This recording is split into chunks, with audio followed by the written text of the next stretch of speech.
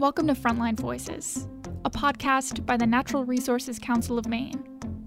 Every week, decisions are made across Maine that affect the future of our environment. Lawmakers in Augusta propose or debate new bills. Mainers speak up on proposals made by corporations or state agencies. Clean energy projects are launched, or communities take action to address threats to clean air or water or open spaces that they cherish.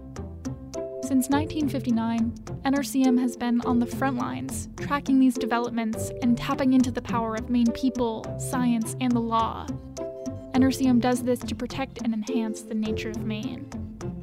So every 2 weeks, we'll sit down with advocates and experts to discuss some of the most important stories you need to know about and what lies ahead. Thank you for listening as we share our view from the front lines.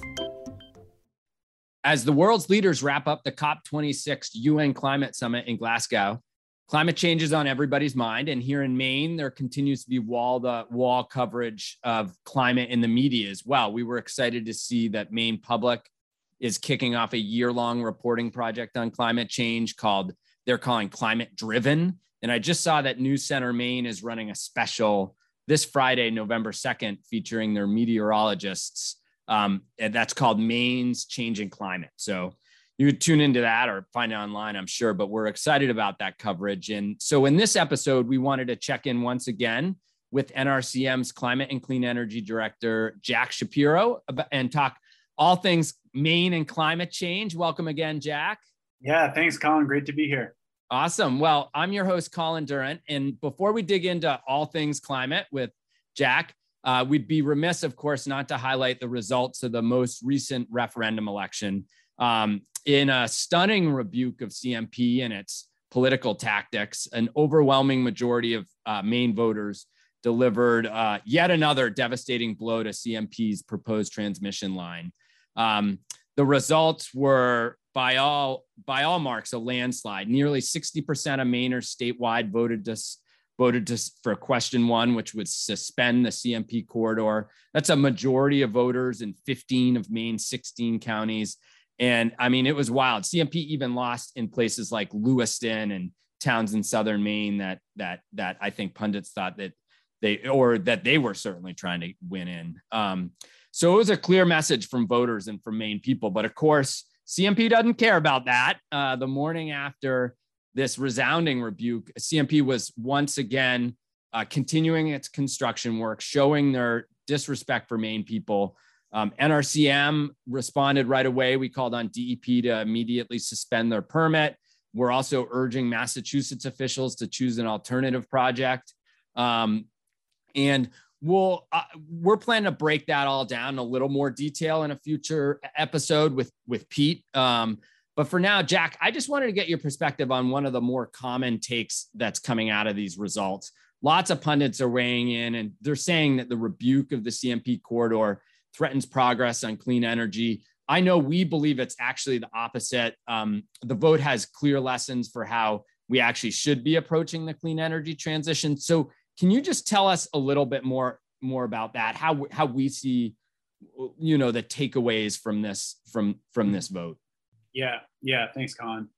Yeah, I mean, this referendum was pretty clearly about frustration and mistrust of CMP, not about being opposed to clean energy or even to transmission lines. Just as an example, the legislature earlier this year passed a bill to build a new transmission line to connect renewable projects in Aroostook County, and we're supporting that effort. But stepping back a bit, it's clear we need to decarbonize our electricity supply. That means building more clean energy, and it means improving the transmission and distribution infrastructure that we need. But we have to build that infrastructure with real public input. There has to be honest efforts to minimize impacts on our forests and our wildlife. And we have to make sure that it results in real reductions in carbon emissions. And that is just not the case with the CMP corridor. And so we also have to really make sure not to take the wrong lessons from this.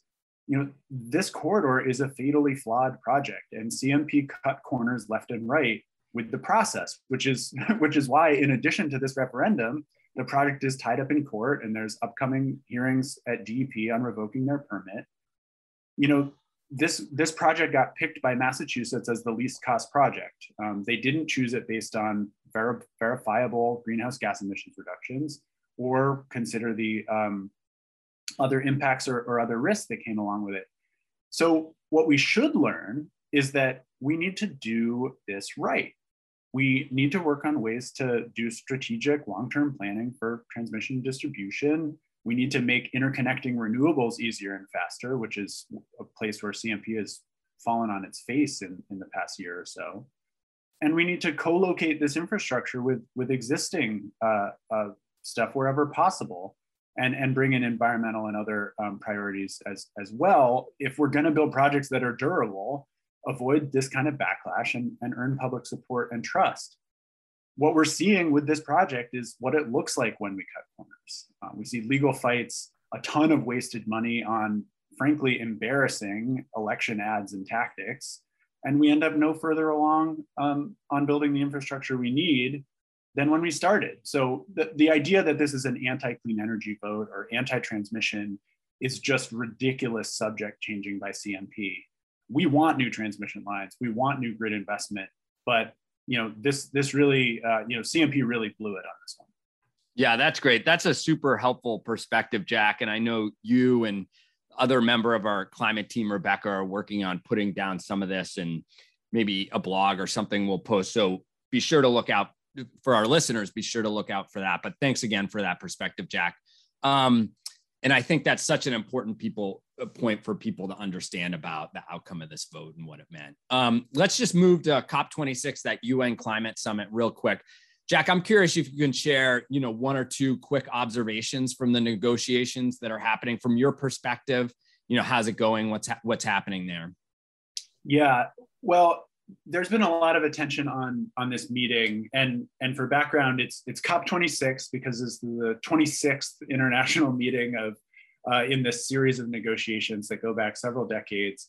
Some folks may have heard of the Kyoto Protocol and the Paris Agreement, and that's all part of the same ongoing set of negotiations.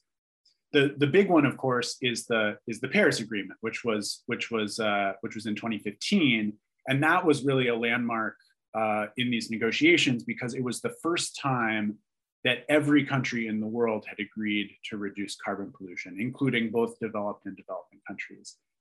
And the way that the Paris Agreement was structured is that it was based on voluntary pledges from every country, based on commitments that would ratchet up over time. And they agreed to assess those pledges and increase them in 5 years after the Paris Agreement. Now, 5 years after Paris was last year in the height of the pandemic. So this meeting is really that 5-year stock take. And a lot of things have happened since Paris. Clean energy costs, solar and wind, have continued to plummet. Battery costs as well. Electric vehicles have become really real. They're significant parts of the market now. The manufacturers, as we've talked about in previous podcasts, are making multi-billion-dollar investments. And it's also become really clear that climate change is here now. We've seen that in America with the fires in the West and record-breaking storms like Hurricane Harvey in Houston, where they got 50 inches of rain. But it's also happening around the world in ways that can't be ignored. Superstorms like Haiyan in the Pacific that brought tornado-level wind speeds to the Philippines across a hurricane-sized part of the country. Wildfires across thousands of miles of Siberia, the first ever climate-induced famine actually happening right now in Madagascar. And the science behind it has also gotten very real. The latest science is showing not only that climate impacts are here now, but that allowing 2 degrees C of warming, what was generally considered quote unquote safe, actually comes with really devastating consequences for millions and millions of people. So that's all pretty dark, but there's also some evidence that the actions we're taking are making some of the most dire predictions much less likely to happen. Now, we shouldn't rest on our laurels. Those extra bad projections are stuff like 180-degree outdoor summer temperatures in big parts of the world. So there's a lot of outcomes between here and there that we still need to avoid. But it should, this new research also should serve as proof that our actions, policies, and plans like Maine's climate action plan really do matter and really do make a difference. So we've seen some things come out of Glasgow already around methane, around climate finance. But I'm hopeful that we'll see some more ambitious things coming out as the conference wraps up as well. Hear, hear. Well, you talk about those policies here in Maine, so let's shift gears to Maine, move to Maine. And I know NRCM, your team recently weighed in on a new rule that's being proposed by the Maine DEP to transition to zero emission trucks and buses. It's called the ACT rule. Can you tell us what ACT actually stands for and why we think that's so important for Maine to take action on? Yeah, absolutely. And other states, sorry. Yeah, absolutely. And this is a policy that a number of states are putting in place. ACT stands for Advanced Clean Trucks, and it'll be no secret to listeners that transportation is 54% of our state's climate pollution. It's the biggest single sector, and medium and heavy duty vehicles are 27% of that. Basically, even though there aren't that many bigger vehicles relative to how many cars we have in Maine, they make up an outsized proportion of the pollution in this sector. So this policy covers heavy duty trucks, delivery vans, all the way up to semi-tractor trailers, and includes school buses and other transit vehicles as well. It starts in the 2025 model year, requiring manufacturers to start with small percentages, but sell a certain percentage of zero emission vehicles in the state of Maine across these segments. And it's pretty flexible. They can sell a little bit more of one kind of vehicle as they ramp up production and development in others. But overall, it's projected to reduce carbon emissions by about 12%, which is pretty significant. But what this policy is really about is requiring manufacturers to provide clean choices in Maine, for Maine people, for businesses, cities, school districts, and fleet managers. We know that there's interest in making this transition to zero emission vehicles and getting rid of that pollution and saving money. But we need to require the manufacturers to provide those vehicles for sale in Maine. Yeah, absolutely. And as you said, key for meeting Maine's climate goals, as with a lot of climate solutions, climate actions, there's a lot of other benefits actually. So let's just quickly talk about those other benefits. Fossil fuel trucks are really dirty. They're bad for our health. And so what are some of the health and economic impacts that you see from that could be an outcome from adopting this rule? Mm-hmm. Yeah, so heavy trucks, and a lot of them are diesel powered, and you can sort of see those plumes of diesel exhaust as some of these big trucks start off from a red light or something like that. So on top of carbon pollution, there's a lot of other kinds of pollution that's associated with these heavier vehicles. Two in particular, one is nitrous oxides, or NOx as it's known in the biz. And fine particulate pollution, which is sort of technically PM 2.5 is what they call it. And 2.5 is a reference to the size of the particles. It's sort of like soot. And NOx is a precursor to ground level ozone, which, ozone up in the stratosphere is good. It protects us from ultraviolet rays. Having ozone on the ground can be really harmful for people's health. It can cause lung damage.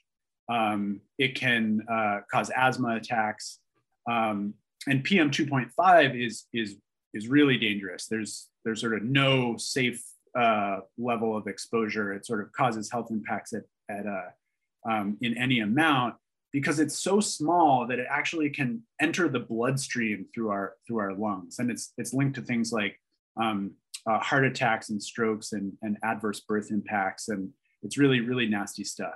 So reducing those kinds of pollution as well is really, really important. And it's also particularly important from an equity perspective.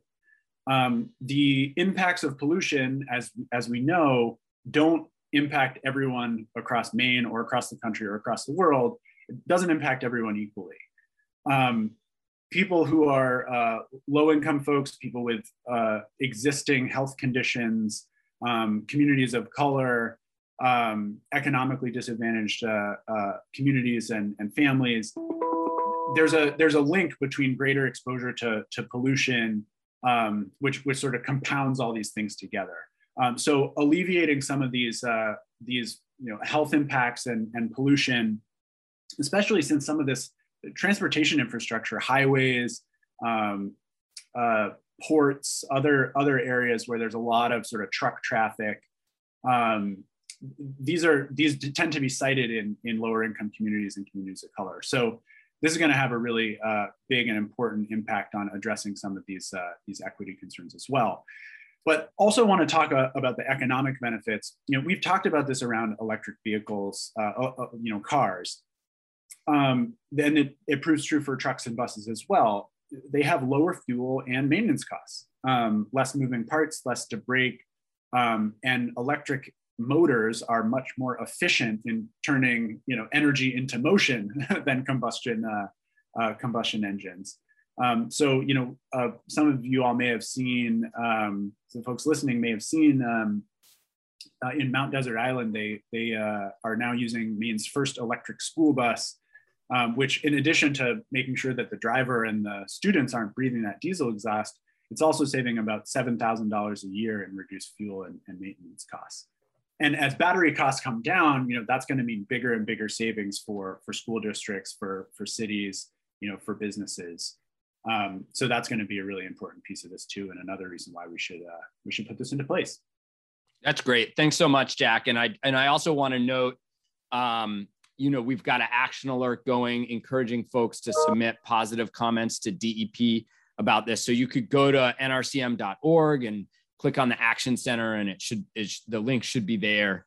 Or those of you that are signed up to get our climate and clean energy updates probably got that action alert as well. So thanks for that update on that. The other big climate news we wanted to touch on in this episode, just as Congress is sort of inching towards climate action, which is good news. And the first step, but it was just the first step I know, was passage of this bipartisan infrastructure plan that delivers billions to Maine to fix outdated infrastructure and invest in our communities. Can you just detail some of what we expect Maine to get, how that helps Maine? Yeah, so like you said, and I can't go without reinforcing it, Congress's work is not done. The other piece of legislation that's sort of active right now is the Build Back Better Act, which has a lot of really critical investments in climate and clean energy. So we are still at NRCM working hard to encourage Maine's congressional delegation to support that bill as well, which we think we're going to see hopefully move in the next week or so. But on the infrastructure bill, the big chunk of money is for transportation, more than $1 billion coming to Maine. That's good. Our transportation infrastructure is ranked 37th out of 50 states, and so really can use that investment. But the bill also includes $230 million for public transportation, which is also critical. We underfund public transportation here in Maine.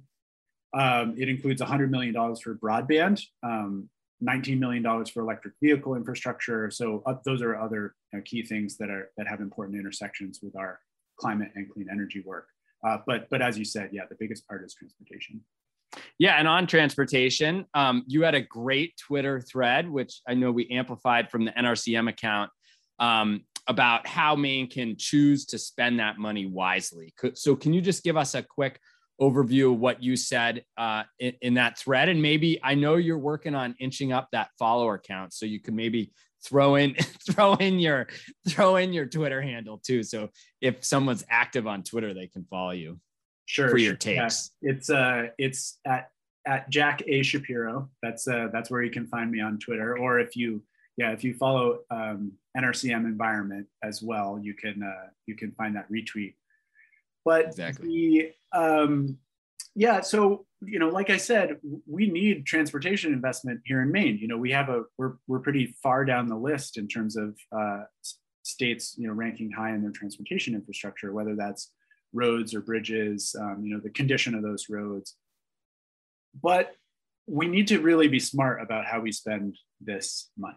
And so we would like Maine to sort of formally adopt what they call a fix it first approach.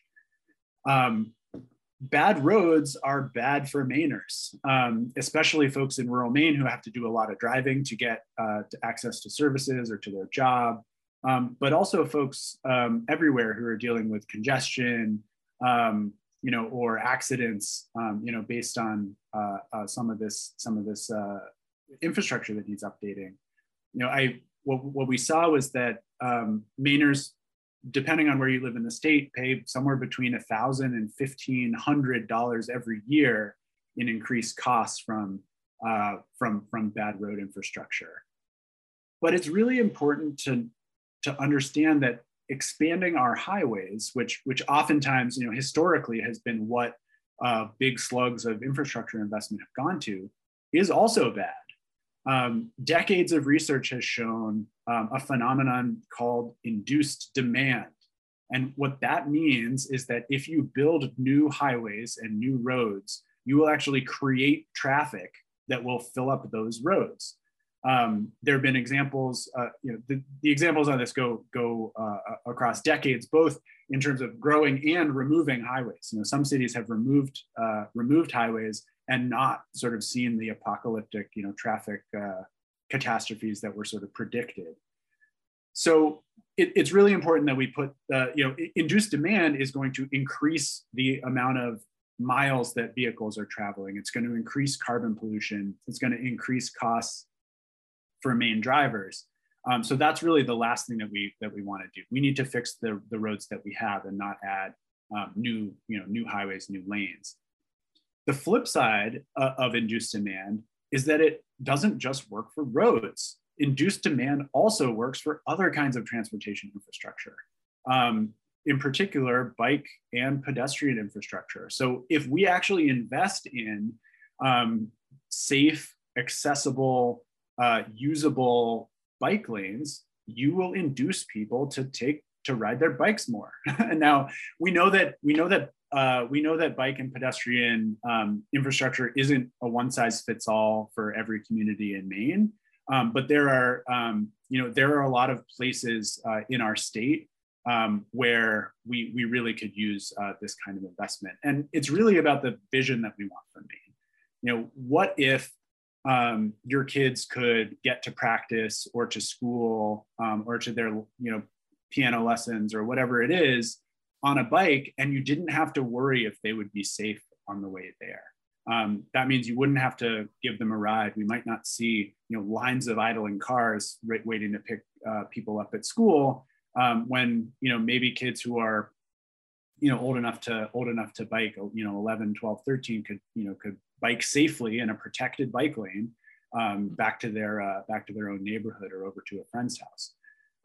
If that's possible, then maybe some folks are able to get rid of their second car and all the costs that come with that, the fuel costs, insurance costs, maintenance costs, really saving money and sort of putting more resources into the pockets of Maine families. So all that is to say, really, we want to ensure that our state's being thoughtful about how this money gets spent, and that's going to be an ongoing thing that we're going to be working on here at NRCM to try and create that vision of the kind of state and the kind of transportation infrastructure that works best for folks in Maine. Love to hear it. As you know, I love all things transportation and safe streets. So thanks for breaking that down for us. And I think really clearly explaining the choices we have to make. And again, Build Back Better Act's got to be passed to complement this infrastructure investment, or else, we're just not going to see the sort of climate action we need to see. So, Jack, thanks so much. I know it's wicked busy. You're hopefully, fingers crossed, got a house coming for the family. but tying up those loose ends. So thanks for taking the time to just share your perspective with our listeners.